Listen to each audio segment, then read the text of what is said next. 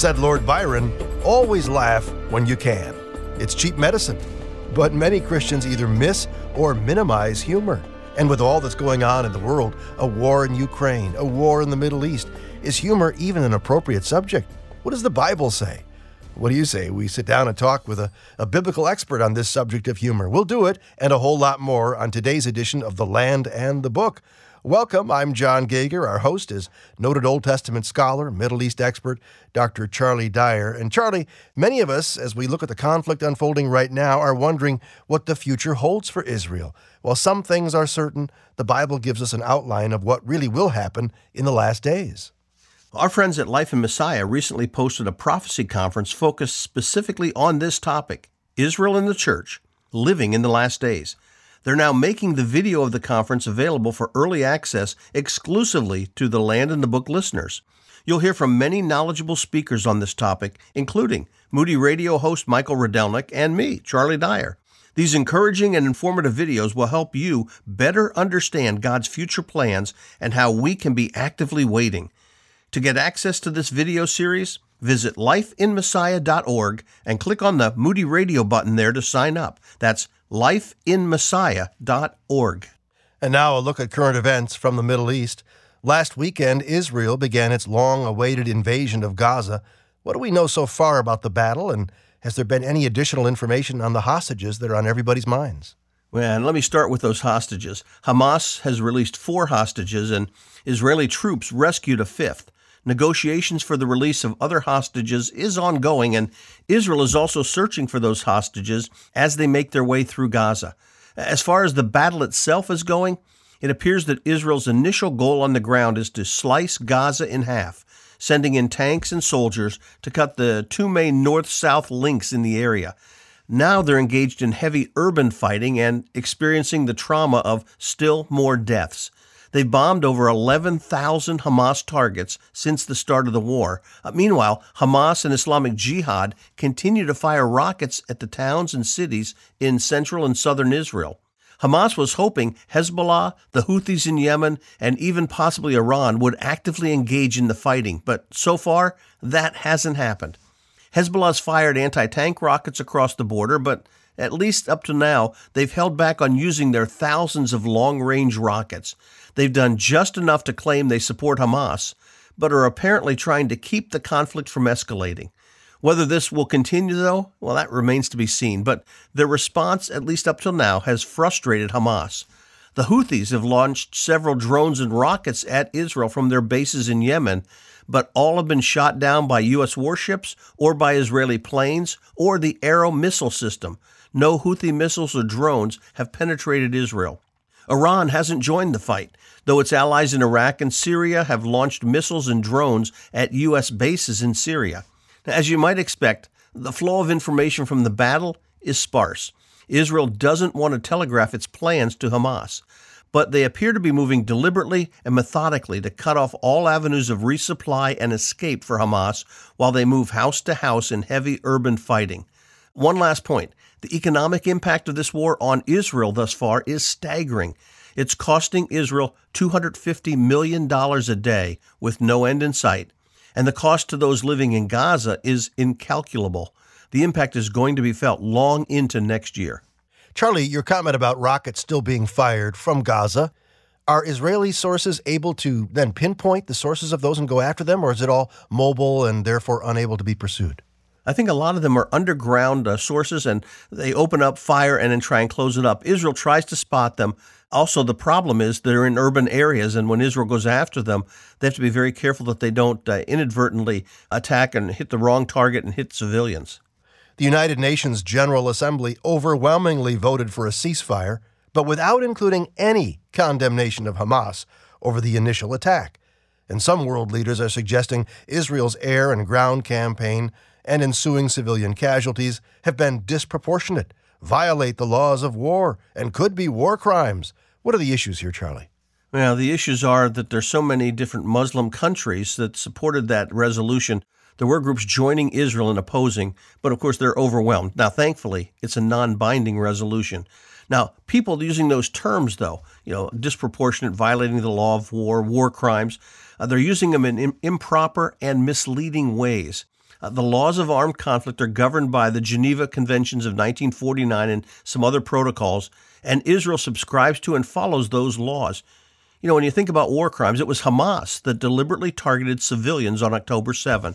They raped, tortured, mutilated, burned alive many of those they killed. They took civilians as hostages. Now, those are war crimes.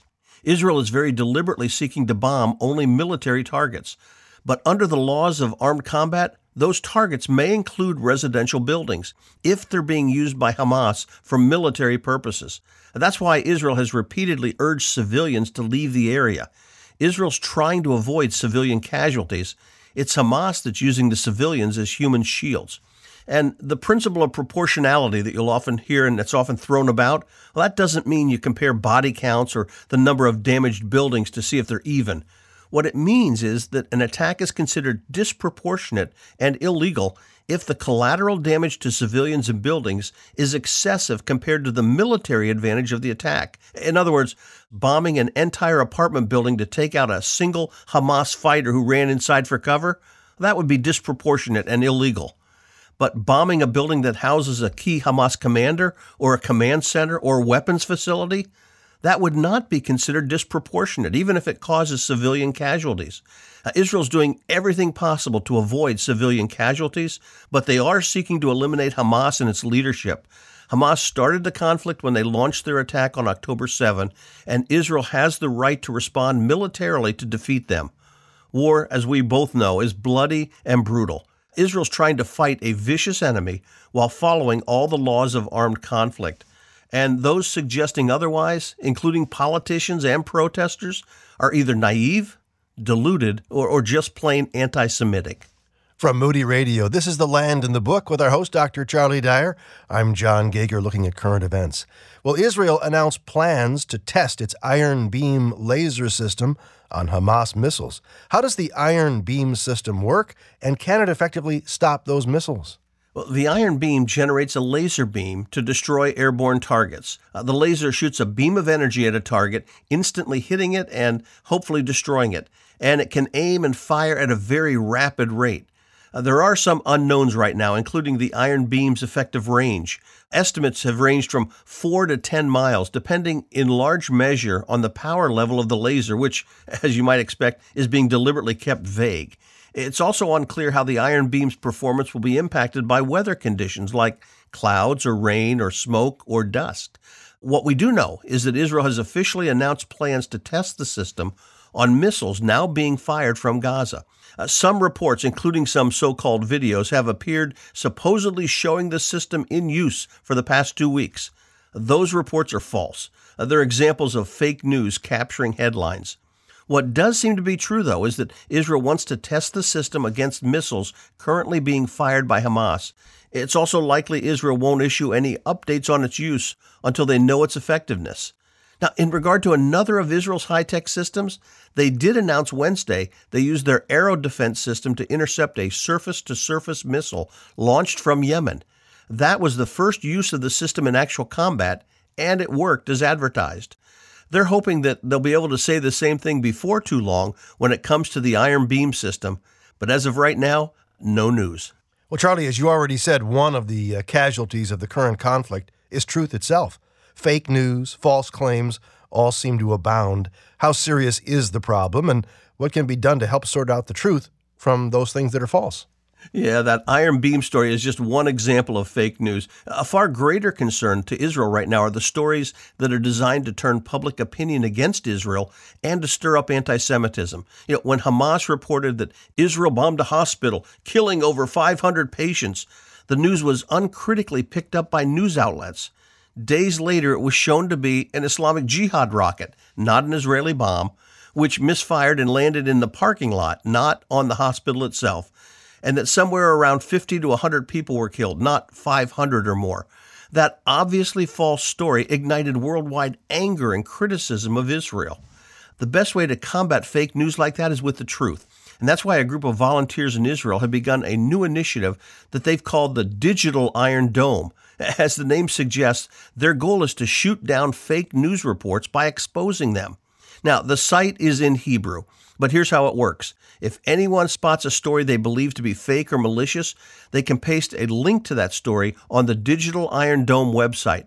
Volunteers then check the link, and if it does appear to be false, they report it to the appropriate social media network to have them take it down. Now, that's a great idea, because ultimately, the best defense against fake news is the truth.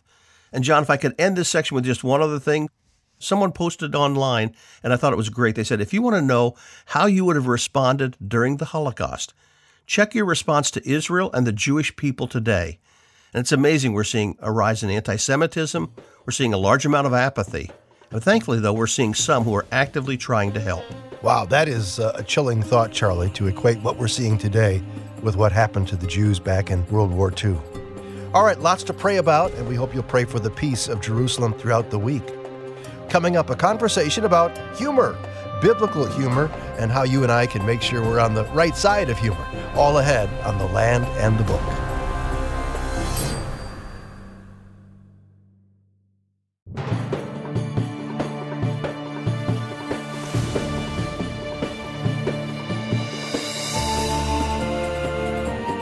Said Lord Byron, always laugh when you can. It's cheap medicine. From there to here, from here to there, funny things are everywhere, said Dr. Seuss. But many Christians either miss or minimize humor. What does the Bible say? And what if I told you there's a 488-page book full of Bible-related humor? Get ready to laugh next on The Land and the Book. Hey, welcome to segment 2. I'm John Gager. Here's a quick idea. First, for reaching out to your Jewish friend with the love of Christ. You ever wonder what Jewish people believe happens when we die?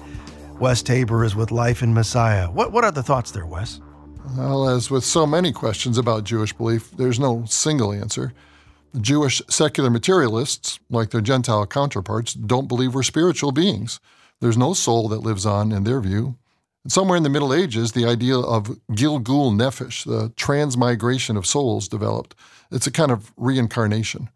Religious Jews who study Kabbalah may hold this view even today. But for most Jewish people, likely including your neighbor or coworker, the idea of the afterlife is not very clear. They may assent to a Gan Eden, an unidentified Edenic paradise in the future, but resist the idea of an eternal hell. Okay, Wes, how does all this help us, though, as we're trying to evangelize? Well, we can ask, if it were possible to know what God has planned for us in the afterlife, would you be interested? And we begin with the idea of resurrection in the Old Testament. Job 19:25, Psalm 16, verses 8 to 11, Isaiah 16, 19 and 20, Daniel 12, 2 and 3. And then, of course, we point to Yeshua, who is the resurrection and the life, in John 11. Boy, those are great scriptures, great points, and we say thank you to Wes Tabor, who's with Life in Messiah. Proverbs 15, verse 15 declares, "He that is of a merry heart has a continual feast." Well, Stephen Bramer takes that verse quite literally. I'd say seriously, but that would be missing the point. To the point that he's created the Bible Reader's Joke Book. Imagine 488 pages of Bible-related humor, all tied to Scripture, as I say. Dr. Bramer is Department Chair and Professor of Bible Exposition at Dallas Theological Seminary. He serves as an adjunct professor for Word of Life Bible Institute, Hungary, and New York, Briarcrest Seminary, Canada, as well as at the Jordan Evangelical Theological Seminary in Jordan. Stephen is a teaching pastor at Waterbrook Bible Fellowship and travels yearly to Israel and Jordan. Thanks for linking up with us today on The Land and the Book, Stephen. It's great to be here, John. Well, let me ask you, why are so many of us a bit skittish when it comes to humor? It's as if we're secretly afraid God doesn't approve of laughter. Yeah, I think that when we come to the Scripture, of course, it's inspired, it's inerrant, it contains really serious material, life and death material, and therefore many Christians, when they come to that, just feel somehow it might be blasphemous or certainly inappropriate to joke about anything that would be contained in such a book. Well, how did you go about collecting and collating your jokes? There are a lot of them. What sources did you use, and how did you go about assembling it?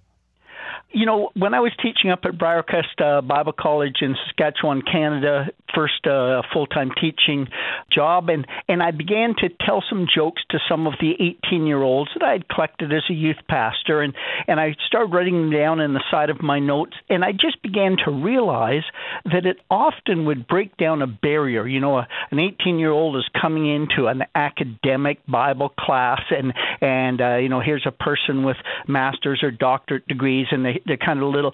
And so by the time I would tell a few jokes, especially ones that were appropriate or connected with the material, the barriers often would come down. And so I just began to collect those. And I've looked at, places online. I've heard people speak. So I've just been collecting them. It's certainly not that I've written these 2,000 plus jokes and humor stories, but I've just been collecting them over my years of ministry. It's The Land and the Book, Segment 2. I'm John Gauger, joined today by Stephen Bramer, Department Chair and Professor of Bible Exposition at Dallas Theological Seminary. Let me ask you for a couple of favorite jokes of yours from the book. What would you go to? There's some wonderful jokes about Moses crossing the Red Sea, and I kind of like one of them where Moses is leading the children of Israel as they flee from the Egyptians, and when they come to the Red Sea, Moses begs God to rescue his people. Suddenly he heard a voice from on high saying, "There's some good news and some bad news." "I hear you, Lord," said Moses. "Tell your servant everything." "The good news," said the voice from on high, "is that I will part the sea so that you and your people can escape." "And the bad news?" asked Moses. God says you'll have to fire the environmental impact statement. And so in our world today, with that being such a problem in so many places, I've enjoyed that. I also enjoy the 1 Corinthians 15, I think it is, as a church is trying to make everything biblical within their new church building, one deacon suggested they place the text of 1 Corinthians 15:51 over their nursery door. That reads in the King James Version, "Behold, I show you a mystery. We shall not all sleep, but we shall all be changed." And if you've ever been to a nursery, you realize they're not all sleeping, they're not all changed. But here's a verse really taken out of context, of course, but a little bit of a humorous message to it. Let me ask you, Dr. Bramer, how have you seen the power of humor at work in others? Any personal stories or observations? You've mentioned these students, how that began to take down walls, but any other recollections of reactions that come to mind as humor is being used? There have been a number of times when I've been speaking to someone who is certainly not a believer or even a believer, but really skeptical about some things. And once again, I think humor just breaks down that barrier. It makes me as a person, if I tell a joke, especially if it's somewhat self-depreciating or something like that, it just makes me a little more available to the people. When I'm flying in airplanes, I try and commit myself to talking to the person beside me if I can engage in a spiritual conversation. And often when they've asked me and they find out I'm a professor, you can feel them pull back.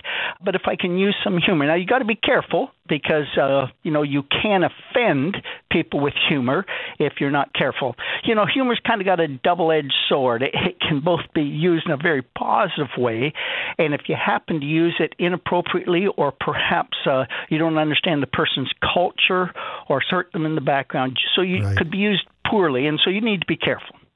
Well, when it comes to church, much of the evangelical world seems to be kind of locked into a preaching model that says, well, a joke in the sermon introduction is good, but no humor beyond that now. Why are we so committed to that model? Yeah, I think once again it's when we start talking seriously, it's like we can't bring up humor lest we put down the truth that we're talking about. But it seems to me that it just allows people actually to open up themselves to truth. I was reading something a number of years ago where, people will only sit quietly for so many minutes. I think it was 7 minutes. And then they've got to move or they've got to do something. And by injecting humorous illustration, just a throwaway line that's got some humor in it, it allows people in the pew to kind of shift and to laugh a little bit. And I think then they're ready to engage again. We just can't be serious for 30 minutes in a deep conversation. And it's a one-way conversation, usually from the pulpit. pulpit. So this allows there to be those breaks throughout the message. I think it's helpful. I find people respond to that. And, of course, when I'm preaching at a new place, I'm careful because they don't know me and they don't know my personality. And therefore, I would use less humor when I'm first starting off with a group of people, whereas when I'm preaching at my home church, they know me, I know them, they're not going to be offended if I say something that I didn't know was offensive or anything like that. Mm-hmm. Well, if you joined us midstream, Stephen Bramer has compiled the book, The Bible Reader's Joke Book. I'm John Gager, glad to have your company here on The Land and the Book. I think we often read Scripture with humorless eyes. And one reason we might be missing some of the humor in Scripture is our disconnect from the culture of that time. Take us to a humorous moment in Scripture that maybe we have overlooked or underestimated. You know, I think when Jesus is talking to his people, he sometimes uses hyperbole. You know, he talks about, straining out gnats and swallowing camels, and perhaps, we wouldn't say it that way, but here are these hypocrites who are concerned about the small things, and he talks about, a rich man, the impossibility of a rich man, that is one trusting in his riches as the sign that he's right with God. He said, that's impossible. It's like trying to put a camel through the eye of a needle. And I always say to people, and it's that second hump of the camel that gets stuck in the needle. And here are people, and they try and explain it away. They try and explain that there's a little door through a gate that's called the eye of the needle, which was first brought up in the 13th century A.D., I believe. So it was not back then. And so not understanding the culture, we might not understand it. So hyperbole and making mention of animals and items back in that time, we need to understand that to really get the humor. Proverbs 15:13 says, a glad heart makes a cheerful face, but by sorrow of heart the spirit is crushed.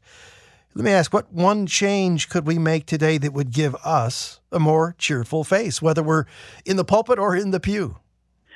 Well, you and I know that in this day and age, people tend to be angry. People tend to have no patience with each other. And it seems to me that we as believers are the ones who need to lead the way to say, look, life is enjoyable.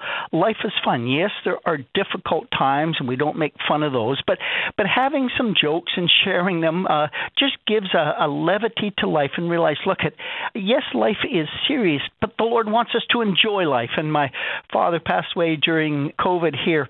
Whenever I would meet him, he'd have a little joke for me, and it was just always enjoyable. And it just put our relationship into that level where we could talk, and it often would lead then to more serious conversations. But it let us both know that we were human. God created humor. He created us.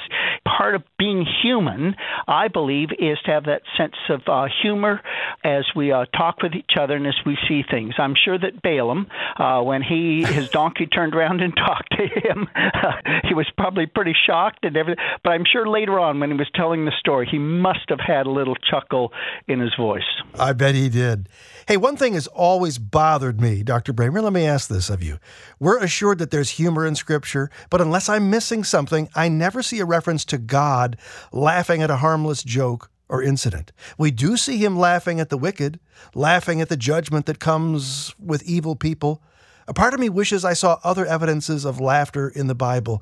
Can you please counsel me?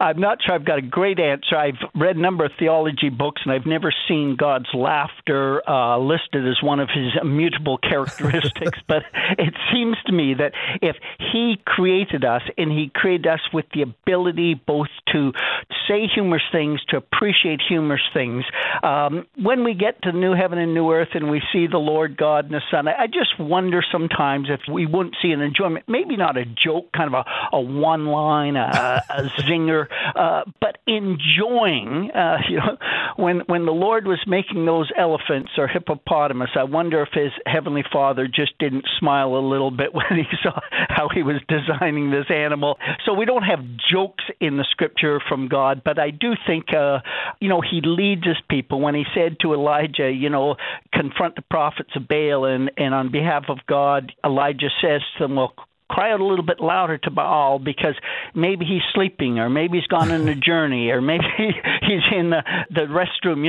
Surely God, inspiring his people, shows us a little bit about the heart of God who delights to laugh. Yep. Plenty of science that says laughter is good for our physical and emotional health. But as we wrap up, what does laughter do for us spiritually? That's a great question. I'm not sure I've ever thought about it, except that I think it does allow us to look for the enjoyment in life. When you see a group of friends laughing, it doesn't have to be at a joke necessarily, but laughing at the things that have occurred to them as they tell their stories, it seems to me that it binds us together, and it just gives us an appreciation of the goodness, the fun of this life here on earth. Yes, we go through some difficult times, but I do believe that life is to be enjoyed. And as we are in a right relationship with the Lord and a right relationship with our friends, I think laughter can actually cause us to grow and to want to be together and want to just enjoy the Lord in this life. The Bible Reader's Joke Book. It's from Dr. Stephen Bramer, professor of Bible exposition at Dallas Theological Seminary. A link to him at our website, thelandandthebook.org. Thanks for your smile today. Thank you, John. And we'll look forward to having you on the program again. Charlie's back with a fresh set of Bible questions that I'm looking forward to, and I think you'll enjoy them as well. His answers next on The Land and the Book.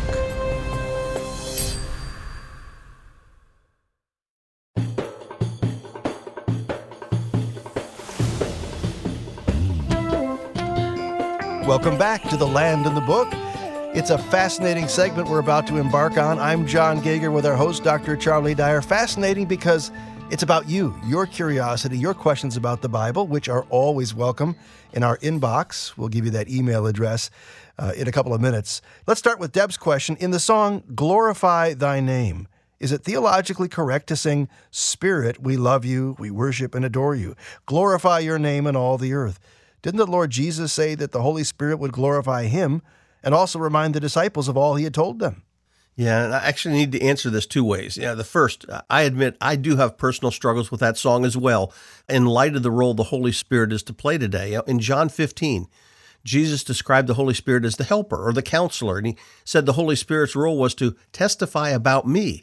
And then he became more specific in the next chapter. He says in chapter 16, when the Spirit comes, he'll guide you into all truth. He will not speak on his own. He'll speak only what he hears, and he will tell you what is yet to come. He will bring glory to me by taking from what is mine and making it known to you.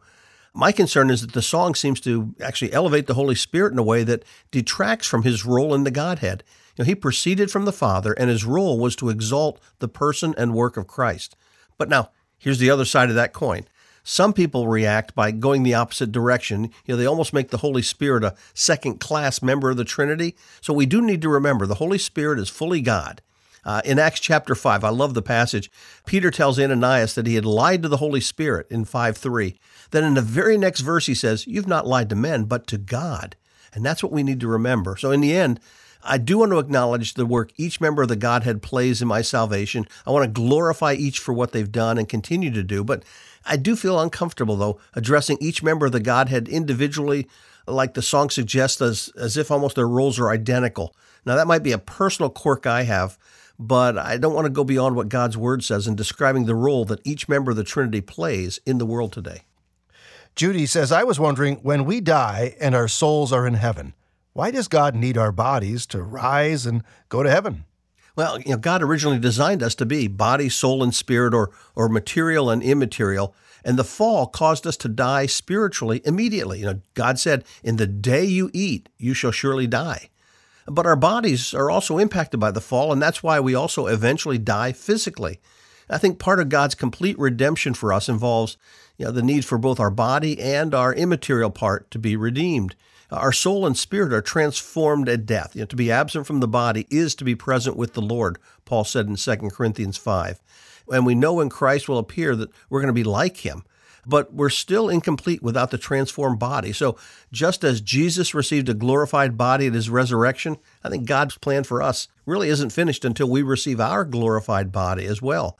In 2 Corinthians 5, Paul talks about how we groan in this our earthly body, but how God will clothe us with our new heavenly body. Yeah, I keep thinking about it. A body that never grows old and never wears out, never has physical problems. John, I'm looking forward for that new body. Me too, Charlie. Well, you're listening to The Land and the Book from Moody Radio. Glad to have your company. Dr. Charlie Dyer, our host. I'm John Gager. And Charlie, many of us wonder what the future holds for Israel. While some things are uncertain, the Bible gives us an outline of what really will happen in the last days. Yeah, our friends at Life in Messiah recently hosted a prophecy conference that focused specifically on this topic, Israel and the church living in the last days.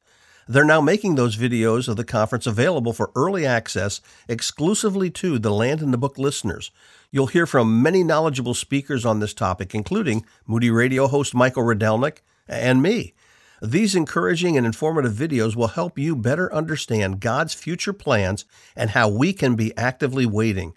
To get access to this video series, visit lifeinmessiah.org and click on the Moody Radio button to sign up. That's lifeinmessiah.org. Edward listens to us on WPEL, and he says, I've got a question about the tabernacle. Where did the Hebrews get the material to build the tabernacle when they were in the wilderness?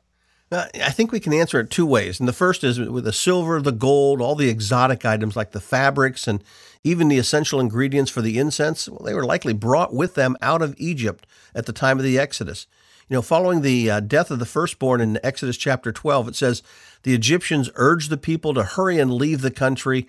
God placed on the Egyptians the fear of the Israelites, and the Lord made them favorably disposed toward the people, gave them what they asked for. In fact, it says they plundered the Egyptians. So as a result, I believe many of the materials later used to build the tabernacle were actually given to the Israelites by the Egyptians at the time of the Exodus. But second, I think the people were also able to find some of the items in the wilderness. Certainly they could find acacia wood there for the bars and the boards and the carts that they needed.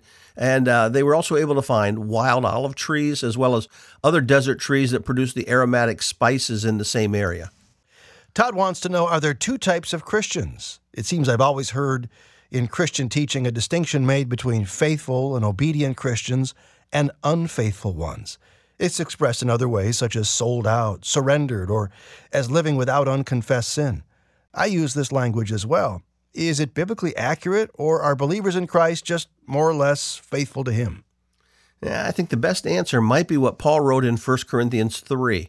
Paul described two classes of believers in Corinth. One group, he says, were fleshly or worldly. That's verse 1 there in chapter 3. And the word he uses there has the idea of being under the control of the flesh and having a worldly, self-focused view of life. Paul calls the group infants in Christ. If you've ever watched the self-centered behavior of a very young child, you get the idea. They want what they want and they pout if their demands aren't met immediately. Well, you have that same idea that Paul's picturing there. In verse 3, then, Paul provides two of the characteristics being demonstrated by such believers. In fact, he says in Corinth, they were exhibiting jealousy and strife. Paul then describes the second group of believers as spiritual, and he pictures individuals who are under the control of the Holy Spirit. We might also refer to them as mature believers. They exhibit a wisdom in how they live that comes from God and comes through His Word and through the work of the Holy Spirit. The writer of Hebrews also makes a similar distinction between infants who need milk, the elementary truths of God's Word, he calls it, and the mature who know how to ingest the solid food of God's Word and enable them to distinguish good from evil and are able to share that truth with others. He mentions all that in Hebrews chapter 5. Mm-hmm. So rather than language like sold out, surrendered, or living with unconfessed sin, which by themselves aren't incorrect, I would need to add, I just personally prefer categories of immature versus mature, or those controlled by the world versus those controlled by God's Spirit. And one major difference between the groups is the ability to learn and discern and respond properly to God's Word. A follow-up question by Todd here. Would you equate being a spiritual Christian with being filled with the Spirit, or are those two different ideas? Yeah, I do see being a spiritual Christian, as Paul talks about it there in 1 Corinthians, as being slightly different than being filled with the Spirit, which he describes in Ephesians chapter 5. In Ephesians, Paul equates being filled with the Spirit with being controlled by the Spirit, as opposed to being drunk or controlled by wine. I see something similar in Galatians 5, where Paul contrasts the acts produced by our sinful nature in verses 19 to 21 with the acts and attitudes produced by the Spirit's work in our lives in verses 22 and 23. I believe even the newest Christian can choose to be filled with the Spirit in the sense of allowing the Holy Spirit to control his or her life and submit to that control. But spiritual maturity is a process. It develops over time. Using another analogy, a young child can be obedient, polite, and mature for their age. But that same child still has much to learn and master before he and she can become a full-fledged adult. So every Christian should strive to be led by the Spirit as they seek to know and follow God. But the process of becoming spiritually mature, well, that takes time as God leads us through all those life experiences that produce obedience and trust and wisdom in our lives. Charlie, your comment about immaturity takes me to granddaughter Ava. We say some days she's 6 and some days she's 16. You never know. All right, let's go to Jim's question. He takes us to Matthew 3, verses 11 through 15, where John the Baptist baptizes Jesus. And it seems John knew who he was. And then in chapter 11, verses 2 and 3, John's in prison and sends his disciples to ask Jesus, "Are you the expected one?" I thought John knew who he was earlier, and now he's questioning. What's your take? Yeah, actually, I see a real-life illustration in this. John had in his own mind an idea of what should happen once the Messiah showed up. He was going to announce the Messiah's coming, the people would turn to the Messiah, and the kingdom would start. And yet that didn't happen. John's thrown in prison.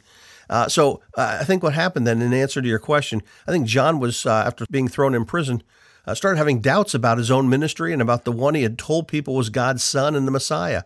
And so he finally sent his disciples to ask Jesus if he really was the Messiah, or perhaps if there was something else or someone else coming. John didn't see Jesus fulfilling the role of conquering king. And so what does Jesus do? Well, he tells John's disciples to report to John what you hear and see. The blind receive sight, the lame walk, those who have leprosy are cured, the deaf hear, the dead are raised. Yeah, and the good news is preached to the poor, which that's all in Matthew chapter 11. So Jesus is telling them to report specific miracles they had seen him perform and the message they'd heard him preach. And that goes all the way back to Isaiah chapter 35, where Isaiah said, when your God comes, those are exactly the things you're going to see. In other words, Jesus tells him to report to John that he's doing exactly what God said the Messiah would do when he arrived. And your question is welcome anytime at The Land and the Book at moody.edu. I'm looking forward to Charlie Dyer's devotional. It's coming up next here on The Land and the Book.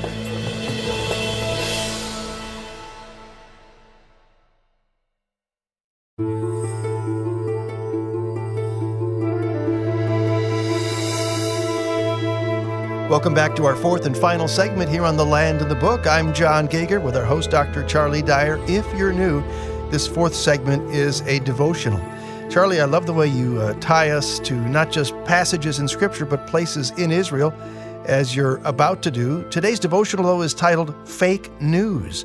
We're going to look at the danger that happened in some fake news biblically after we first hear this testimony from a traveler to Israel who wants to share this with you and me.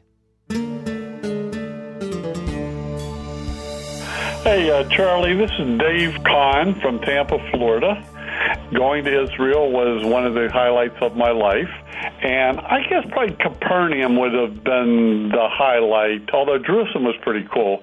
But Capernaum, just thinking that this is actually, Jesus really walked there. And we went to the synagogue there, and they said it was excavated down to the floor that would have been the floor when Jesus was there. And to think, this is not close. A lot of the areas that you go to, they say, well, like Jesus was in this area, the Mount of Olives, and, where he was baptized in the Jordan. But they don't know exactly where he was in his places. But to kind of see that in the synagogue, this was actually the floor. This is like where he walked. But anyway, somebody said that going to Israel is like watching television in black and white and then watching it in high def color. It just brings the Bible really alive. So God bless. Well, fake news is not just a nuisance, and nor is it new. It goes back all the way to Bible times and with extraordinary consequences. But I'll leave the talking to Dr. Charlie Dyer, our host. Charlie? Thanks, John. Language is always changing. Unfortunately, many of the expressions that find their way into our vocabulary don't necessarily improve it. One of the phrases I could personally live without is fake news. Sadly, with another national election soon on the way, I suspect we'll have more than our share of fake news over the next 12 months. But politicians today have nothing on Jeroboam, the first king of the divided kingdom of Israel, at least when it comes to fake news. Now follow me to Bethel, about 10 miles north of Jerusalem, and I'll explain what I mean. Bethel is the spot where Jacob had his dream of a stairway between earth and heaven, with angels ascending and descending. Because of that dream, Jacob named the place Bethel, House of God, and the site took on great religious significance from that point on. Following Solomon's death, when the kingdom divided into Israel and Judah, Jeroboam headed up the breakaway nation of Israel, and Bethel became one of the strategic religious sites that helped him maintain control over his new empire. One fact we learn about Jeroboam at the start of his reign is that he was the master of fake news. In 1 Kings 12:28, he set up 2 golden calves, one in the northern Dan, the other in the south of his kingdom at Bethel. He then said to the people, "Here are your gods, O Israel, who brought you up out of Egypt." Fake gods. Then in verse 31, the compiler of Kings notes that Jeroboam appointed priests from all sorts of people, even though they were not Levites. He had fake priests. And then in verses 32 to 33, the writer reports that Jeroboam instituted a festival on the 15th day of the 8th month, a month of his own choosing. He instituted fake festivals. Let me pause there for a second to explain that last point. God instituted a festival for Israel on the 15th day of the 7th month. It's the festival we know as the Feast of Tabernacles, or Festival of Sukkot. Jeroboam set up his fake festival exactly 1 month after the one established by God. In fact, the 15th day of Heshvan, the 15th day of the 8th month on the Jewish calendar, was this past Sunday. To give his new fake festival legitimacy in the eyes of the people, King Jeroboam himself went up to the altar to make offerings, claiming the dual roles of both king and priest. In doing so, fake authority. Sadly, the fake news coming out of Bethel isn't over. In 1 Kings 13, God sent a prophet to denounce Jeroboam's actions. Jeroboam stretched out his hand and shouted to the guards to seize him. But as he did, his arm shriveled up. The king pled with the man of God to intercede on his behalf, and in response to that man's prayers, the real God of Israel restored Jeroboam's arm. Jeroboam wanted this prophet of God to stay for a meal, but he refused, saying God had commanded him not to stop in Bethel or eat or drink or even go home the same way he had arrived. As he was leaving Bethel, this man of God paused to rest under a tree. At this point in the story, we're introduced to a second prophet, who evidently also worshiped the true God. This older man found the first prophet and said to him, "I too am a prophet as you are. And an angel said to me by the word of God, bring him back with you to your house so that he may eat bread and drink water." But this was fake news, because the writer goes on to add, but he was lying to him. Fake gods, fake priests, fake festivals, fake authority, and fake news. What else can go wrong? You don't have to wait too long to find out. God delivered a stern message to the first prophet through the mouth of this less than honorable second prophet. Here's what God told him to say. "You have defiled the word of the Lord and have not kept the command the Lord your God gave you. You came back and ate bread and drank water in the place where you were told not to eat and drink. Therefore your body will not be buried in the tomb of your fathers." But wait, that doesn't seem quite fair, does it? The original man of God was duped by this older prophet, who apparently had been a legitimate prophet in the past. So why is God judging the first prophet for getting taken in by the lying words spoken to him by the second prophet? Isn't that rather harsh on God's part? Well, it might seem harsh until you remember it was God himself who originally sent the first prophet to Bethel to announce his judgment. When the king invited the prophet to stay, the prophet's response was, "I have been commanded by the word of the Lord, you must not eat bread or drink water or return by the way you came." God had given very specific instructions to the prophet, and it's clear the man knew exactly what God had said.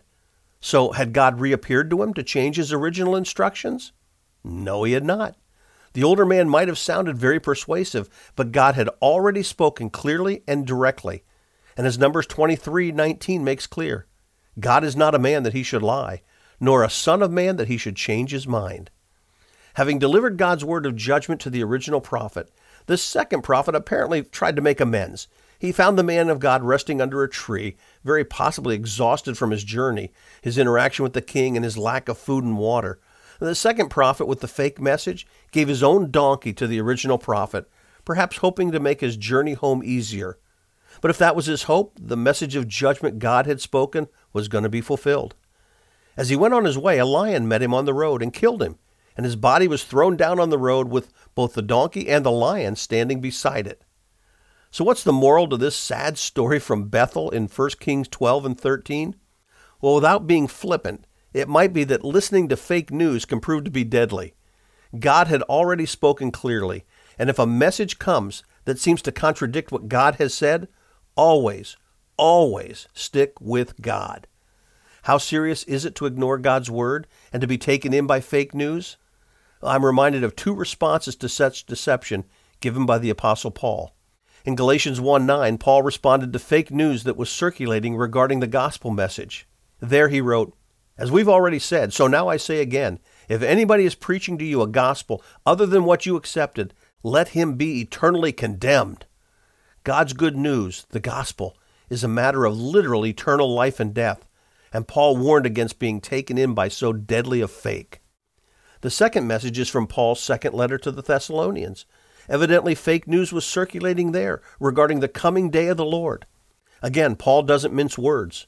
He begins by writing, "Concerning the coming of our Lord Jesus Christ and our being gathered to him, we ask you, brothers, not to become easily unsettled or alarmed by some prophecy or report or letter supposed to have come from us, saying that the day of the Lord has already come." And then Paul ends his teaching on future events by writing, "So then, brothers, stand firm and hold to the teachings we passed on to you, whether by word of mouth or by letter." The best defense against fake news is the truth, and that starts with the truth of God's word. The more you know God's word, the more prepared you will be to not fall victim to fake news. And to know God's word, you need to start by reading God's word. So how much time do you spend in the Bible each day? Here's my challenge to you. This next week, spend less time reading or listening to all the fake news online or on television, and spend more time studying what God has said in His Word. Replace fake news with heavenly truth. Trust me, you will never regret it. Powerful insights there. Thank you, Charlie. What a lesson, a tragic story, but insights for us today. You can hear it all again when you visit our website, thelandandthebook.org. That's thelandandthebook.org. I want to say thanks to our host, Dr. Charlie Dyer. I'm John Gager. Appreciate your company here as you listen to The Land and the Book. We're back next week. The Land and the Book is a production of Moody Radio, a ministry of Moody Bible Institute.